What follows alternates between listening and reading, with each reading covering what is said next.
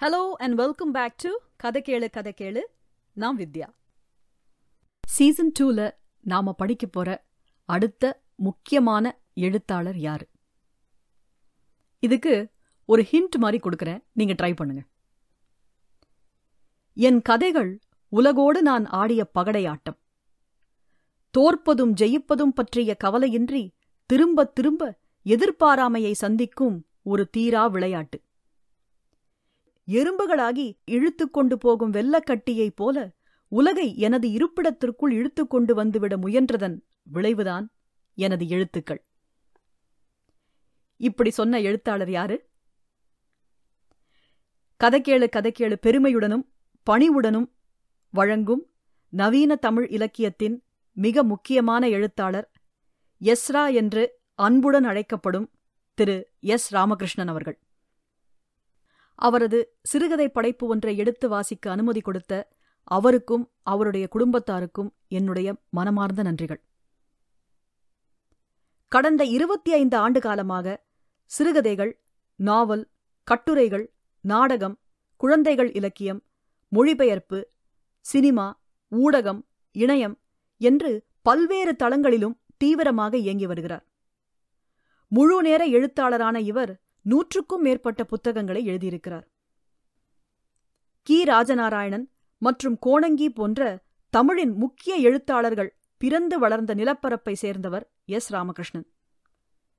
விருதுநகர் மாவட்டத்தில் உள்ள மல்லாங்கிணர் கிராமம்தான் இவருடைய சொந்த ஊர். தந்தையின் பெயர் சண்முகம், தாயின் பெயர் மங்கையர்க்கரசி. இவரது தந்தை வழி தாத்தா திராவிட இயக்கத்தில் பற்றுடையவர். தாய் வழி தாத்தா சைவ சமய பற்றுடையவர். சிறு வயதிலேயே கடவுள் இருக்கிறாரா இல்லையா என்கிற சந்தேகம் வந்துவிட்டதாக தெரிவித்துள்ளார். பிறகு புத்தகங்கள் வாசிக்க அதிக ஆசை வந்துவிட்டதால் பல நூலகங்களில் உள்ள நூல்களை தேடி தேடி படிக்கும் பழக்கம் வந்திருக்கிறது. சிறுவயதில் ராமநாதபுரத்தில் உள்ள அக்கம்பக்கம் கிராமத்தை சுற்றியே வளர்ந்ததால் என்னவோ 18 வயதிலிருந்து மனம் போன போக்கிலேயே பல ஊர்களை சுற்றியிருக்கிறார். இலக்கிய வாசிப்புடன் இருந்தவர் தன்னுடைய கல்லூரி நாட்களில்தான் முதலாக எழுதத் தொடங்கியுள்ளார். எழுத்துப் பிரதியில் வெளியான முதல் கதை கபாடபுரம். அடுத்த கதை பழைய தண்டவாளம் கணையாழியில் வெளியானது. ஆங்கில இலக்கியம் பயின்று அதில் முனைவர் பட்டம் வரை சென்று பாதியில் திரும்பி தமிழில் எழுதத் தொடங்கியிருக்கிறார் எஸ்ரா. 15 வருடம் சென்னையில் அலைந்து திரிந்திருக்கிறார். முழு நேர எழுத்தாளனாக இவர் மாற இவருடைய குடும்பச் சுமையை எஸ்ராவின் மனைவி திருமதி சந்திரா அவர்கள் சுமந்தார். ஆனந்த விகடனில் வெளிவந்த துணையெழுத்து, தேசாந்திரி, கதாவிலாசம், கேள்விக்குறி, சிறிது வெளிச்சம் இவற்றின் மூலமாக பல லட்சம் வாசகர்களின் விருப்பத்திற்குரிய எழுத்தாளராக கொண்டாடப்படுகிறார் எஸ். ராமகிருஷ்ணன் அவர்கள். இந்தியா முழுவதும் சுற்றியலைந்து வாழ்வு அனுபவங்கள் கொண்ட தொடராக தேசாந்திரி வெளிவந்தது. உபபாண்டவம், நெடுங்குருதி, யாமம், உருப்பசி, துயில், நிமித்தம், சஞ்சாரம், இடக்கை, பதின் ஆகியவை இவரது குறிப்பிடத்தக்க நாவல்கள். எனது இந்தியா, மறைக்கப்பட்ட இந்தியா போன்றவை இவரது முக்கிய வரலாற்று நூல்களாகும். சிறார்களுக்கான 15க்கும் மேற்பட்ட புத்தகங்களை வெளியிட்டுள்ளார்.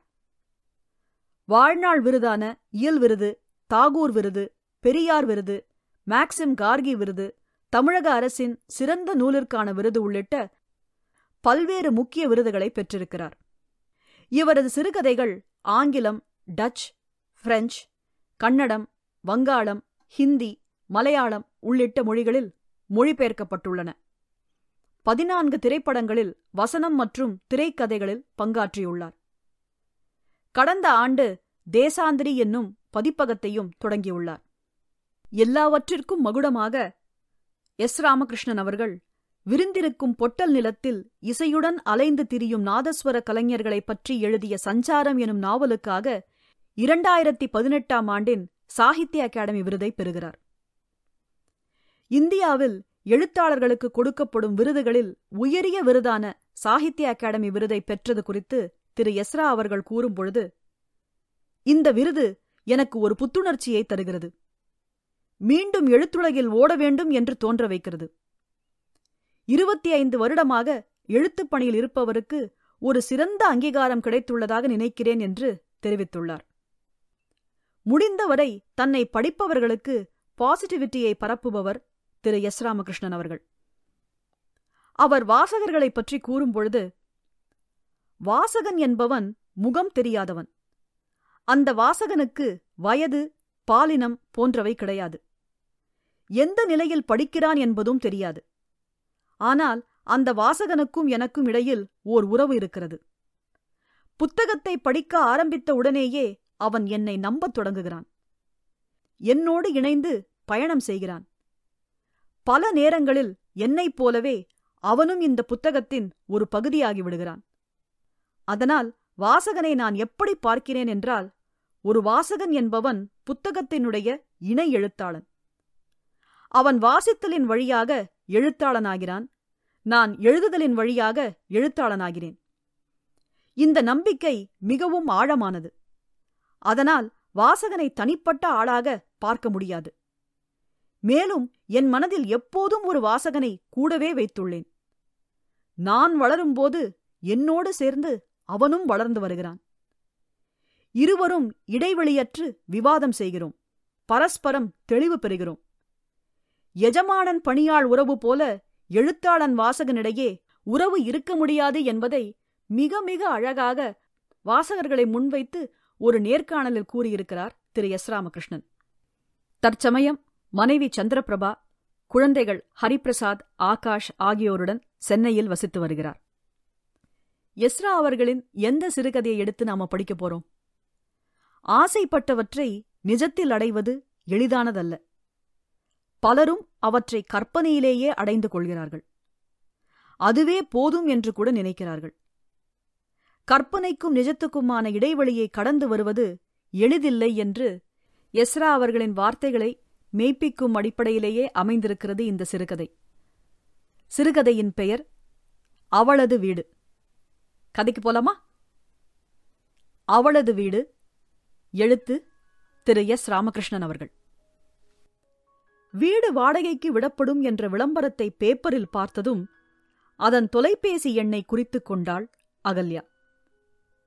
அலுவலகம் முடிந்து போகும் வழியில் அந்த வீட்டை பார்த்துவிட வேண்டும் என்று நினைத்தபடியே லஞ்ச் பாக்ஸையும் குடிநீர் பாட்டிலையும் எடுத்து ஹேண்ட்பேக்கில் வைத்துக்கொண்டு ஸ்கூட்டியில் கிளம்பினாள்.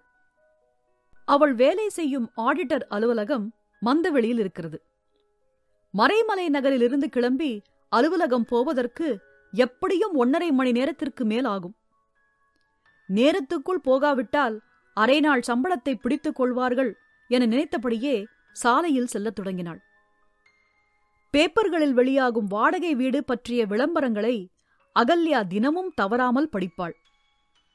பல நேரங்களில் விளம்பரத்தில் உள்ள வீட்டுக்கு நேரிலேயே சென்று விசாரிப்பது அவளது வழக்கம். மறைமலை நகரில் 2 படுக்கைகள் கொண்ட பிளாட் ஒன்றை லோன் போட்டு வாங்கி குடியேறி 4 வருடங்கள் கடந்துவிட்ட போதும் அவளுக்குள் வீடு தேடும் ஆசை வடிந்த பாடில்லை. திருமணத்தை பற்றி கனவு காணத் தொடங்கிய நாட்களிலேயே வீடு பற்றிய கனவும் அவளுக்குள் உருவாக ஆரம்பித்துவிட்டது. சொந்த வீட்டை பற்றி கனவு கொள்ளாத பெண் யார் இருக்கிறார் உலகில்? பெண்களுக்கு வீடு என்பது வெறும் வசிப்பிடம் அல்ல, ஒரு மாயத் தோட்டம். வீட்டுக்குள் போனதும் பெண் உருமாறி விடுகிறாள். ஆண்களால் ஒருபோதும் கண்டுபிடிக்க முடியாத வினோதமும் ரகசியமும் சுகந்தமும் வீட்டினுள் இருக்கின்றன. ஆண்கள் வீட்டை பயன்படுத்துகிறார்கள், பெண்கள் வளர்த்தெடுக்கிறார்கள். அகல்யாவின் அப்பா மின்சாரத்துறையில் பணியாற்றியவர் என்பதால் அவள் சிறு வயதிலிருந்தே கவர்மெண்ட் குவார்ட்டர்ஸில்தான் வாழ்ந்திருக்கிறாள். பழுப்படைந்து காரை உதிரும் சுவர்களும் மூட முடியாத ஜன்னல்களும் தவளைகள் நுழைந்துவிடும் குளியலறையும் புகைப்போக வழியற்ற சமையலறையும் கொண்ட அரசு குடியிருப்புகளில் வாழ்வது சகிக்கவே முடியாதது. அரசு குடியிருப்பை கட்டியவன் அது மனிதர்கள் குடியிருப்பதற்கானது என்ற நினைப்பே இல்லாமல் கட்டியிருப்பான் போலும். வீடு என்ற பெயரில் சற்று உயரமான பெரிய கல்லறையைப் போலத்தான் அவை உருவாக்கப்பட்டிருக்கின்றன. அவளுக்கு நினைவு தெரிந்த நாளிலிருந்து விசாலமான வீட்டில் குடியிருந்ததே இல்லை. லோயர் கேம்பில் குடியிருந்த போது அவர்கள் வீட்டுக்குள் அடிக்கடி பாம்பு நுழைந்துவிடும். அம்மா பயந்து அலறுவாள். மழை பெய்யத் தொடங்கினால் வீட்டுக்குள் தண்ணீர் சொட்டும். உறங்கும் குழந்தைகளின் முகத்தில் தண்ணீர் சொட்டாமல் இருக்க அவர்களை தள்ளி படுக்க வைத்துவிட்டு அலுமினிய சட்டிகளை கொண்டு வந்து வைப்பாள். அலுமினிய சட்டியினுள் மழை பெய்யும் சத்தத்தை கேட்டபடியே அகல்யா பல நாட்கள் படுத்து கிடந்திருக்கிறாள்.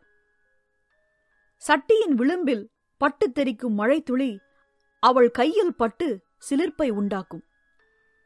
அதுபோன்ற நாட்களில் ஒழுகாத அறைகள் கொண்ட பெரிய வீட்டையும் கதகதப்பான படுக்கையையும் பற்றி கனவு காணத் தொடங்குவாள். வீடு பற்றிய கனவு அவள் கூடவே வளர்ந்து கொண்டிருந்தது. ஒழுகும் வீட்டை பற்றி அம்மா எவ்வளவு சலித்துக் கொண்டாலும் அப்பா அதை கேட்டுக்கொண்டதே இல்லை. அப்பா தன் வாழ்நாளில் சொந்தமாக ஒரு வீட்டை கட்டிக்கொள்ளவே இல்லை. மதுரையில் வீடு வாங்குவதை பற்றி அம்மா எத்தனையோ முறை சொல்லிய போதெல்லாம் முதுமையில் பூர்வீக கிராமத்தில் உள்ள வீட்டில் போய் தங்கிவிடுவோம் என்று சொல்லி அப்பா அடக்கி வைத்து விடுவார். அதன் அவசியமே இல்லாமல் 53 வயதில் அப்பா இறந்து விட்டார். அம்மா பாடுதான் திண்டாட்டம். அவளுக்கு இப்போது வயது 65. மகள் வீட்டில் வந்து தங்கியிருக்க மாட்டேன் என ஒவ்வொரு மகன் வீடாக அலைந்து அவமானப்பட்டு கொண்டிருக்கிறாள். வீடு அற்றவர்களுக்கு நிம்மதியான உறக்கம் கிடையாது என்பார்கள். அம்மா இதுவரை ஆழ்ந்து உறங்கியவளே இல்லை. இருட்டில் ஓர் இலை உதிரும் சத்தம் கேட்டால் கூட சட்டென்று எழுந்து விடுவாள். அந்த பழக்கம் அகல்யாவுக்கும் இப்போது வந்துவிட்டது. யோசித்து பார்த்தால் ஹாஸ்டலில் படிக்கும் நாட்களில் மட்டுமே அகல்யா ஆழ்ந்து உறங்கியிருக்கிறாள். அதுவும் அவளது ஹாஸ்டல் மலையின் அடிவாரத்தில் இருந்தது. ஆகவே காலையில் ஜில்லென காற்றடிக்கும். படுக்கையை விட்டு அவளால் எழுந்து கொள்ளவே முடியாது. அப்போது எல்லாம் இதுபோன்ற மலை அடிவாரத்தில்தான் வீடு கட்டிக் கொள்ள வேண்டும் என்று நினைத்துக் கொள்வாள். அப்படி நினைக்கத் தொடங்கியதும் அந்த வீடு எப்படி இருக்க வேண்டும், அதன் சுவர்களின் நிறம் என்ன, எந்த மாதிரியான சோஃபா வாங்கி போட வேண்டும் என்றெல்லாம் யோசிப்பாள். மேலும் சமையலறையை ஹால் சைஸில் விசாலமாக கட்ட வேண்டும். அடுப்பின் முன்னால் சுழல் நாற்காலி ஒன்றை போட வேண்டும். அப்போதுதான் எந்த பக்கம் வேண்டுமானாலும் திரும்ப வசதியாக இருக்கும்.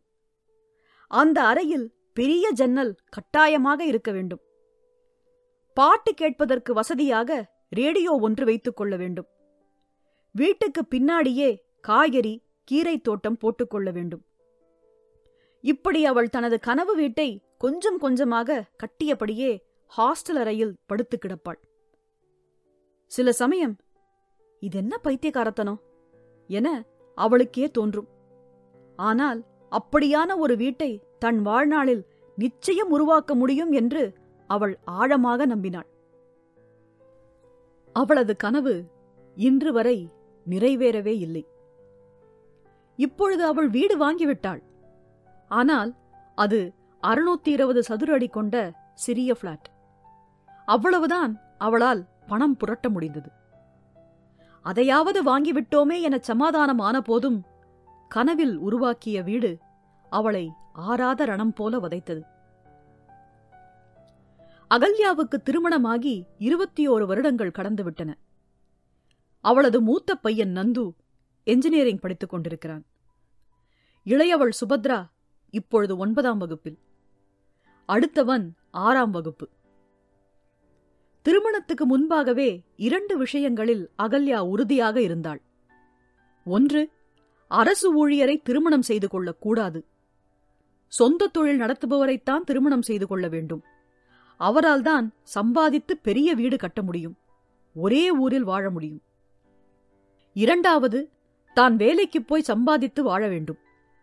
5 ரூபாய்க்கு கூட அப்பாவின் கையை எதிர்பார்த்து நின்ற அம்மாதான் அதிலும் அவளுக்கு முன்னுதாரணம். இரண்டுமே அவள் நினைத்தது போலத்தான் நடந்தேறின. அகல்யாவுக்கு ஆடிட்டர் அலுவலகம் ஒன்றில் கணக்காளராக வேலை கிடைத்தது. அவளது கணவன் அம்பத்தூரில் தவணை முறையில் வீட்டுப் பொருட்கள் விற்கும் கடை ஒன்றை நடத்தி கொண்டிருந்தார். பெண் பார்க்க அவர்கள் வந்திருந்த போது, "உங்களது வீடு சென்னையில் எங்குள்ளது?" என்றுதான் அகல்யா கேட்டாள். பட்டாபிராமில் சொந்த வீட்டில் வசிப்பதாகச் சொன்னார்கள். அந்த ஒன்றுக்காகவே அவள் திருமணத்துக்கு ஒப்புக்கொண்டாள். திருமணமாகி வந்தபோதுதான் தெரிந்தது, அது அவள் ஆசைப்பட்ட வீடு அல்ல, பழைய காலத்து ஓட்டு வீடு என்பது. தலை குனிந்துதான் நுழைந்து வர வேண்டும். வீட்டில் உள்ளவர்கள் ஹாலில்தான் படுத்துக் கொள்வார்கள். பழைய மரக்கட்டில் போட்ட சிறிய படுக்கை அறை. கையை தூக்கினால் மின்விசிறி தட்டும். வீட்டுக்குள் கழிப்பறை கிடையாது. வெளியே தென்னை மரத்தை ஒட்டி டெலிபோன் பூத்து போல ஒன்றை கட்டி வைத்திருந்தார்கள். கிணற்றில் தண்ணீர் இறைத்துத்தான் குளிக்க வேண்டும். சமைக்க ஆரம்பித்தால் வீடு முழுவதும் புகை நிரம்பிவிடும். திருமணமாகி வந்த 3 நாட்கள் இவற்றை நினைத்துக்கொண்டு அகல்யா அழுதாள். அதை யாரும் ஏன் என்று கூட கேட்டுக்கொள்ளவில்லை. வீடு சிறியது என்பதை விடவும் அந்த வீட்டுக்குள் 5 ஆண்களும் 3 பெண்களும் 4 குழந்தைகளும் ஒன்றாக வாழ வேண்டும் என்பது ஆத்திரமாக இருந்தது. திருமணமான முதல் வாரத்தில் சினிமா பார்க்க போகும்போது அகல்யா தன் கணவனிடம், நாம் டவுனுக்குள் வீடு பார்த்து குடி போகலாம் என்று சொன்னாள். அகல்யாவின் கணவன் வெறுமனே தலையை மட்டும் ஆட்டினான். மறுநாள் காலையில் சமையல் அறையில் இருந்த அவளது மாமியார், என்னடி வந்து 10 நாள் கூட ஆகல, அதுக்குள்ள தனி வீடு பார்த்துட்டு போலான்னு சொன்னியாமே, ஒழுக்கமா வீட்டுக்கு அடங்கி இருக்க மாட்டியா என சண்டையிட்டாள். அகல்யாவுக்கு அழுகை முட்டிக்கொண்டு வந்தது. தான் ரகசியமாக சொன்ன விஷயத்தை ஏன் இப்படி தன்னுடைய அம்மாவிடம் சொல்லி தன்னை அவமானப்படுத்தினார் என கணவன் மீது ஆத்திரமாக வந்தது. அன்று முழுவதும் அவரோடு பேசவில்லை. தன் கணவன் ஒரு தலையாட்டும் பொம்மை என்பதை 6 மாதங்களில் அகல்யா புரிந்து கொண்டாள். அதன் பிறகே அகல்யா வேலைக்கு போகத் தொடங்கினாள். மந்தவெளிக்கு வேலைக்கு போகத் தொடங்கிய போது அவளுக்கு கைக்குழந்தை இருந்தது. அதை காரணம் காட்டி முதன்முறையாக வீடு மாறினாள். மிகச்சிறிய வீடு, படுக்கையறை என தனியாக கிடையாது. குறுகலான சமையலறை, அதன் ஒரு பக்கம் கழிப்பறை. ஒவ்வொரு நாளின் இரவும் சுழலும் மின்விசிறியை வெறித்து பார்த்தபடியே, ஏன் இப்படியான ஒரு வீட்டில் வசிக்கிறோம் என நினைத்து அழுவாள். அவள் கணவனோ படுத்த உடனேயே உறங்கி விடுவான். குழந்தைக்கு தொட்டில் போட ஓர் இரும்பு வளையம் கூட இல்லாத வீடு எதற்கு என ஆத்திரமாக இருக்கும். சேலையை மடித்து போட்டு அதில்தான் குழந்தையை உறங்க வைப்பாள். அப்போது வீட்டில் ஒரு நாற்காலி கூட கிடையாது. யாராவது விருந்தினர் வந்தால் பாயை போட்டுத்தான் உட்காரச் சொல்ல வேண்டும். அதுபோன்ற நேரங்களில் அவள் கூனி குறுகி விடுவாள். விருந்தினர்கள் வெளியேறியதும் தனியே உட்கார்ந்து கொண்டு அழுவாள். அவளுக்கு யாரை குற்றம் சொல்வது என புரியாது. சுபத்ரா பிறந்தபோது அந்த வீட்டிலிருந்து அடையாருக்கு மாறினாள். அது மாடி வீடு. வீட்டின் முன்னால் பூந்தொட்டிகள் வைத்துக் கொள்ளும் அளவுக்கு கொஞ்சம் இடம் இருந்தது.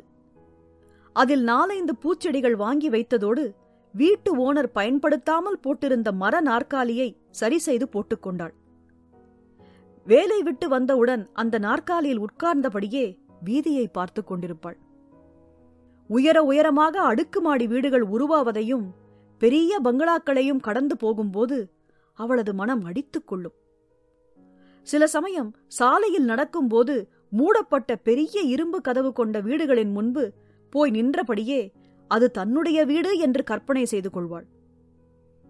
எப்போது இதுபோன்ற வீட்டில் வாழப்போகிறோம் என மனம் அடித்துக் கொள்ளும்.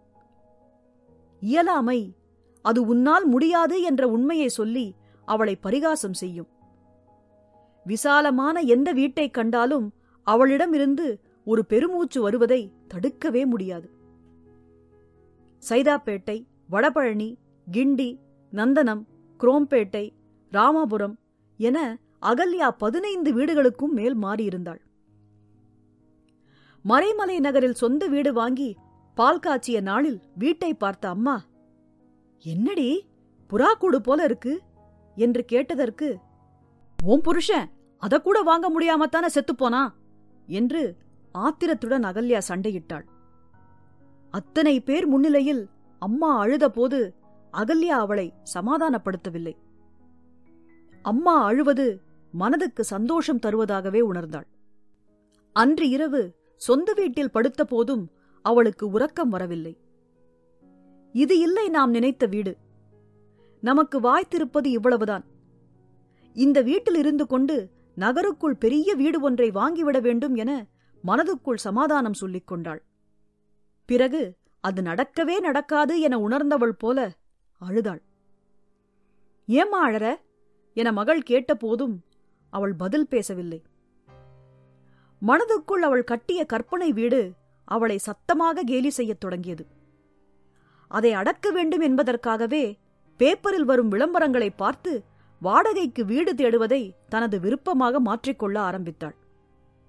வீட்டை வாடகைக்கு கேட்பது போல சும்மா விசாரித்து சுற்றி பார்ப்பது அவளுக்கு பிடித்தமானதாக இருந்தது. சில சமயம் வீட்டு உரிமையாளர் சாவியை அவளிடமே தந்து நீங்களே பார்த்து வாருங்கள் எனும்போது அவள் அந்த வீடு தன்னுடையது என்பது போலவே உணருவாள். காலியாக உள்ள வீட்டின் தரையில் படுத்துக் கொள்வாள், அல்லது பாத்ரூம் குழாயை திறந்துவிட்டு போதும் போதும் என முகம் கழுவுவாள். சில வீடுகளில் ஹேர்பின்னால் தனது பெயரை எழுதி வைத்துவிட்டு வருவாள். விஸ்தாரமான வீடு விஸ்தாரமான மனத்தை உருவாக்கிவிடும் என நம்பினாள் அகல்யா. இப்படியாக மாதம் 10-20 வீடுகளை வெறுமனே பார்த்து வருவதை வழக்கமாக்கிக் கொண்ட பிறகு அவளது இயல்பு மாறியது. ஒவ்வொரு வீட்டு உரிமையாளர் தன்னை பற்றி கேட்கும்போது அவள் புதிதாக ஒரு கதை சொல்ல ஆரம்பித்தாள்.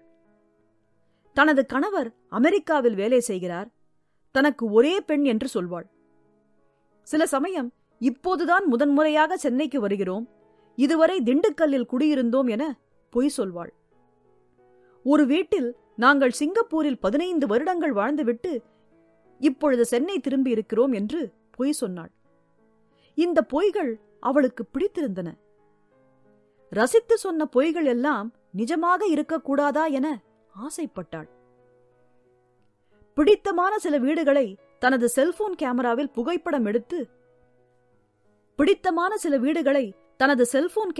புகைப்படம் எடுத்து வைத்துக் கொண்டாள். அதை தனியே இருக்கும்போது பார்த்துக் கொண்டே இருப்பாள். இந்த ரகசிய தேடுதல் அவளுக்குள் இனம் புரியாத சந்தோஷத்தை உருவாக்கியது. அப்படித்தான் அன்று மாலையிலும் அசோக் நகரில் இருந்த ஒரு வீட்டை வாடகைக்கு கேட்க தேடிச் சென்று காலிங் பெல்லை அழுத்தினாள். நிறைய மாமரங்கள் உள்ள வீடு. ஒரு முதியவர் கதவை திறந்து விசாரித்தார். அவள் விளம்பரத்தை பற்றி சொன்னதும் வீட்டுக்குள் வரச் சொன்னார். தூண்கள் கொண்ட பழைய காலத்து வீடு. உள்ளே ஒரு அறையில் ஆண்கள் சட்டை அணிந்த வயதான ஒரு பெண் படுக்கையில் சோர்வுடன் எழுந்து உட்கார்ந்திருப்பது தெரிந்தது. அந்த பொண்ணு யாரு என பலவீனமான குரலில் கேட்டார். வீடு பார்க்க வந்திருக்காங்க என்று குரல் கொடுத்தபடியே முதியவர் சாவியை தேடிக் கொண்டிருந்தார். படுக்கையில் இருந்த பெண் கீழே இறங்க பார்த்து தடுமாறுவதைக் கண்டாள் அகல்யா. கையில் சாவியோடு நின்றிருந்த முதியவர் சொன்னார், என் ஒய்ஃபுக்கு கிட்னி ப்ராப்ளம், 10 வருஷங்களா படுக்கையில கிடக்கிறா. பிள்ளைகள் அமெரிக்கா போயிட்டாங்க, நானும் இவளும் தான் இருக்கோம். அதனாலதான் மாடியை வாடகைக்கு விட்டிருக்கேன், பார்த்துட்டு வாங்க என்று சாவியை அவளிடம் தந்தார். அகலமான படிக்கட்டுகள். மாடி ஏறிப்போனதும் மாமரத்தின் கிளை வீட்டு ஜன்னலை உரசிக் கொண்டிருப்பது சந்தோஷமாக இருந்தது. ஒரு மாவிலையை பறித்து முகர்ந்தபடியே அவள் கதவை திறந்தாள். ஹாலில் சிறிய மர ஊஞ்சல். அகலமான ஹால். சுவரில் பதிக்கப்பட்ட ஆளுயர கண்ணாடி. யார் இங்கே வசித்தார்கள் என தெரியவில்லை. ரசனையாக கட்டப்பட்டிருந்தது. குளியலறையை திறந்து பார்த்தாள். சந்தன நிறத்தில் பெரிய குளியல் தொட்டி இருந்தது. திரைப்படங்களில்தான் இது போன்ற குளியல் தொட்டியில் நுரை வழிய கதாநாயகி குளிப்பதை கண்டிருக்கிறாள். குளியலறையே ஒரு ஹால் போல பெரிதாக இருந்தது. சமையல் அறைக்குள் போய் பார்த்தாள். ஒரு பக்கச் சுவரில் கிருஷ்ணன் வெண்ணெய் பானையை உருட்டுவது போன்ற அழகிய ஓவியம் வரையப்பட்டிருந்தது. பெரிய மர அலமாரி. உள்ளே இழுப்பறைகள். உட்கார்ந்து சமைக்க வசதியாக உயரமான முக்காலி. கிழக்கு பார்த்த பூஜை அறை. இளம் பச்சை நிற வண்ணம் வீடு முழுவதும் அடிக்கப்பட்டிருந்தது. அந்த வீட்டின் ஊஞ்சலில் உட்கார்ந்து ஆடும்போது வாசலில் கையில் ஒரு காஃபி டம்ளருடன் முதியவர் நிற்பது தெரிந்தது. அவள் ஊஞ்சல் ஆடுவதை நிறுத்திவிட்டு கூச்சத்துடன் எழுந்து கொண்டபோது முதியவர் சொன்னார், நல்லா ஆடுங்க, என்ன கூச்சம், காஃபி எடுத்துக்கோங்க என்றபடி சிரித்தார். வீடு அழகா இருக்கு என்றாள் அகல்யா. டான்சர் ரேவதி சுப்பிரமணியம் குடியிருந்தாங்க. இப்போ பெசன் நகர்ல வீடு கட்டிட்டு போயிட்டாங்க. உங்களுக்கு எத்தனை பிள்ளைங்க, எங்க வேலை என்று கேட்டார். என்ன பொய் சொல்வது என அகல்யா யோசிக்கத் தொடங்கினாள். பிறகு சொன்னாள், கனரா வங்கியில வேலை பார்க்கறேன். ஹஸ்பண்ட் மதுரையில இன்ஜினியர். ஒரே பையன் மெடிக்கல் படிக்கிறான்.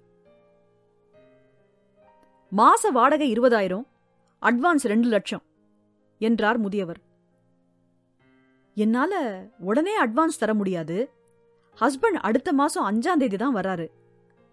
டோக்கன் அட்வான்ஸ் வேணும்னா தரட்டுமா என்றாள். அதுக்கென்ன, பரவாயில்ல, உங்களை எனக்கு பிடிச்சு போச்சு. உங்களுக்கு வீடு பிடிச்சிருக்கா என்றார். சந்தோஷத்துடன் தலையாட்டினாள் அகல்யா. டோக்கன் அட்வான்ஸ் கொடுத்துட்டு சாவி வாங்கிக்கோங்க என்றார் முதியவர். தலையாட்டியபடியே வெளியே வந்தாள். இந்த வீட்டை எப்படியாவது வாடகைக்கு எடுத்து விட வேண்டும் என மனம் அடித்துக் கொண்டது. எதற்காக அந்த வீடு, யார் குடியிருப்பது என்று அவளுக்கு குழப்பமாக இருந்தது. அன்று இரவு முழுவதும் அதை பற்றியே யோசித்தாள். மறுநாள் வங்கியிலிருந்து 20,000 பணத்தை எடுத்துக்கொண்டு அந்த வீட்டுக்கு போய் டோக்கன் அட்வான்ஸ் கொடுத்தாள். முதியவர் சாவியை அவளிடம் தந்து, வீட்டு சாமான்கள் எப்போ வருது என கேட்டார். 10 நாள் ஆகும் என்றாள் அகல்யா. மாடிக்கு போறதுக்கு தனி கேட் இருக்கு. எங்களால உங்களுக்கு ஒரு தொல்லையும் வராது. ஏதாவது தேவைன்னா கூச்சப்படாம கேளுங்க என்றார். வீட்டு சாவியை கையில் வாங்கிய போது இது என்ன பைத்தியக்காரத்தனம் என்று தோன்றியது. சாவியோடு மாடிக்கு போன போது இது தன்னுடைய வீடு என சந்தோஷமாக இருந்தது. அவள் ஆசை தீர ஊஞ்சலாடினாள். பிறகு அருகில் உள்ள கடைக்கு போய் ஒரே ஒரு பாய் மட்டும் வாங்கி வந்தாள். ஹாலில் பாயை போட்டு படுத்துக் கொண்டாள். இது தனது வீடு, தனக்கு மட்டுமேயான வீடு. இப்படி ஒரு வீடு தனக்கு இருப்பது யாருக்கும் தெரியக்கூடாது. இந்த வீட்டில் தன்னோடு யாரும் குடியிருக்கப் போவது இல்லை. இங்கே தான் மட்டும் வாழப் போகிறேன் என அவளுக்கு சந்தோஷமாக இருந்தது. அன்று முதல் அவள் அலுவலகம் விட்டதும் நேராக இந்த வீட்டுக்கு வந்து விடுவாள். ஒரு பையில் மாற்று உடைகள் சிலவற்றை கொண்டு வந்து வைத்துக் கொண்டாள். 2 ஸ்பூன், ஒரு பிளாஸ்க், டம்ளர், பழம் வெட்டும் கத்தி 1 என அவசியமான சில பொருட்களை மட்டும் கொண்டு வந்து வைத்துக் கொண்டாள். வீடு பொருட்களால் நிரப்பப்படாமல் இருப்பது சந்தோஷம் தருவதாக இருந்தது. ஆப்பிள் வாங்கி வந்து சிறிய துண்டுகளாக்கி வைத்துக்கொண்டு பாட்டு கேட்டபடியே சாப்பிடுவாள். தனி ஆளாக சோழிகளை உருட்டி போட்டு தாயமாடுவாள். சிறிய மண்பானை வாங்கி வைத்து அதில் தண்ணீர் குடித்தாள். பாக்கெட் ரேடியோ வாங்கி வந்து பாட்டு கேட்டாள். ஒரு நாள் குளியல் தொட்டியில் சோப்பு நுரைகளை நிறைத்து அதில் ஆசை தீர குளித்தாள். கண்ணாடியில் தன்னை பார்த்தபோது வயது கரைந்து போய்விட்டது போல அவளுக்கு தோன்றியது. வீட்டுக்கு தெரியாமல் தனியாக ஒரு வீடு எடுத்துக்கொண்டு ரகசியமாக வாழ்வது அவளுக்கு சந்தோஷமாக இருந்தது. அதே நேரம் எங்கே கண்டுபிடித்து விடுவார்களோ என பயமாகவும் இருந்தது. வீட்டில் யாருமே அவளது மாற்றத்தை கண்டுகொள்ளவில்லை. ஞாயிறு அன்று கூட தனக்கு ஆபீஸ் வேலை இருக்கிறது என்று சொல்லி தன் வீட்டுக்கு போய் புழங்கத் தொடங்கினாள். ஒரு நாள் அலுவலகம் விட்டு வரும்போது சந்தன மணமுடைய ஊதுவத்தி கட்டு ஒன்றை வாங்கிக் கொண்டு போனாள். வீட்டில் ஊதுவத்தி கொளுத்தி வைத்துவிட்டு ஊஞ்சலில் சுருண்டு படுத்துக் கொண்டாள். அந்த வாசனை வீடு முழுவதும் பரவி நிரம்பியது. எவ்வளவு அற்புதமான சுகந்தம் என நுகர்ந்தபடியே அவள் படுத்து கிடந்தாள். தனக்கு புதிதாக சிறகு முளைத்திருப்பது போல அவள் சந்தோஷம் கொண்டாள். அன்றைக்கு சந்தோஷத்தில் அழவேண்டும் போல இருந்தது. 20 நாட்கள் அவள் தன் இஷ்டம் போல அந்த வீட்டை ஆண்டாள். சிறுமியைப் போல வீட்டில் உருண்டு படுத்து உறங்கினாள். அதிக நேரம் தனக்கான வீட்டில் கழிக்க வேண்டும் என்பதற்காகவே பொய் காரணங்களை சொல்லத் தொடங்கினாள். தனக்கென அவள் உருவாக்கிக் கொண்ட வீட்டுக்கு ஒரு நாள் தனது மகளை மட்டும் அழைத்துக் கொண்டு வந்தாள் அகல்யா. யார் வீடும் அது என புரியாமல் கேட்டாள் சுபத்ரா. ஏன் வீடு என்றாள் அகல்யா. நாம இங்க மாறப்போறோமா? இல்ல, எனக்குன்னு ஒரு வீடு வேணும்னு தோணுச்சு, அதான் பிடிச்சிருக்கேன். எதுக்கு? அது இப்போ உனக்கு புரியாது. வீடு நல்லா இருக்கா? அம்மா ஏதோ தப்பு செய்கிறாள் என உணர்ந்தவளைப் போல முறைத்தபடியே, உனக்கு எதுக்கு வீடு? இங்க என்ன செய்ய போற என கோபத்துடன் கேட்டாள் சுபத்ரா. ஒன்னும் பண்ண மாட்டேன். ஆனா இது என் வீடு, நான் மட்டும் இருக்கிற வீடு. அந்த நினைப்பு தர சந்தோஷத்தை சொல்லி புரிய வைக்க முடியாது. நான் கிளம்புறேன் என படியிறங்கினாள் சுபத்ரா. தனது ரத்தம் என்ற போதும் அப்பாவின் குணம்தான் அவளுக்கும் இருக்கிறது என்ற நினைப்போடு, உங்க அப்பா கிட்ட சொல்லாத என்றாள் அகல்யா. சுபத்ரா பதில் சொல்லவில்லை. அன்று இரவு அகல்யாவின் கணவன் ஆங்காரமான குரலில் கேட்டான், உனக்கென்ன பைத்தியமாடி? எவ்வளவு திமிரு இருந்தா தனியா வாடகைக்கு வீடு பிடிச்சிருப்ப? தனியா இருக்கியா இல்ல கூட எவனாவது இருக்கானா? அது ஆம்பளைங்க பழக்கம், நான் தனியாத்தான் இருக்கேன் என்றாள் அகல்யா. என்னடி சம்பாதிக்கிறேங்கிற திமிரா? இந்த வீட்ல உனக்கு என்னடி குறைச்சல் என கேட்டான். எனக்குன்னு ஒரு வீடு வேணும், அதை என்னால கட்ட முடியல. இது உங்க வீடு, இதுல நான் ஒரு வேலைக்காரி சமயக்காரி, அவ்வளவுதான் என்றாள். பளார் என அவளுக்கு ஒரு அறை விழுந்தது. காதில் கேட்க கூசும் வசைகளுடன் கத்திக்கொண்டிருந்தான் அகல்யாவின் கணவன். பதிலுக்கு சண்டையிட முடியாமல் விம்மியபடியே சொன்னாள், ஒரு வீடு கூட நான் நினைச்சபடி அமைச்சுக்க முடியல. இப்பவே எனக்கு வயசு 44, பாதி வாழ்க்கை முடிஞ்சு போச்சு. எனக்குன்னு நான் எதையும் ஆசைப்படக்கூடாதா? அது தப்பா?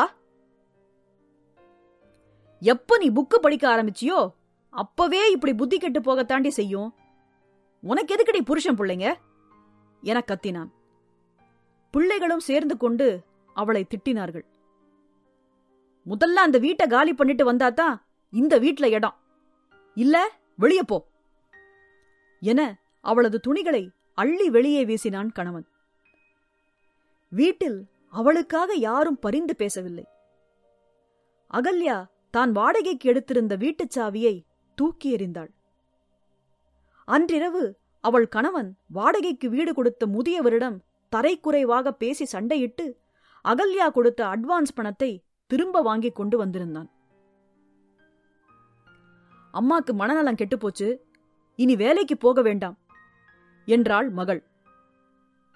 மூத்த மகன் அம்மாவை லூசு என திட்டினான். படுக்கையில் சுருண்டபடியே அகல்யா அழுதாள்.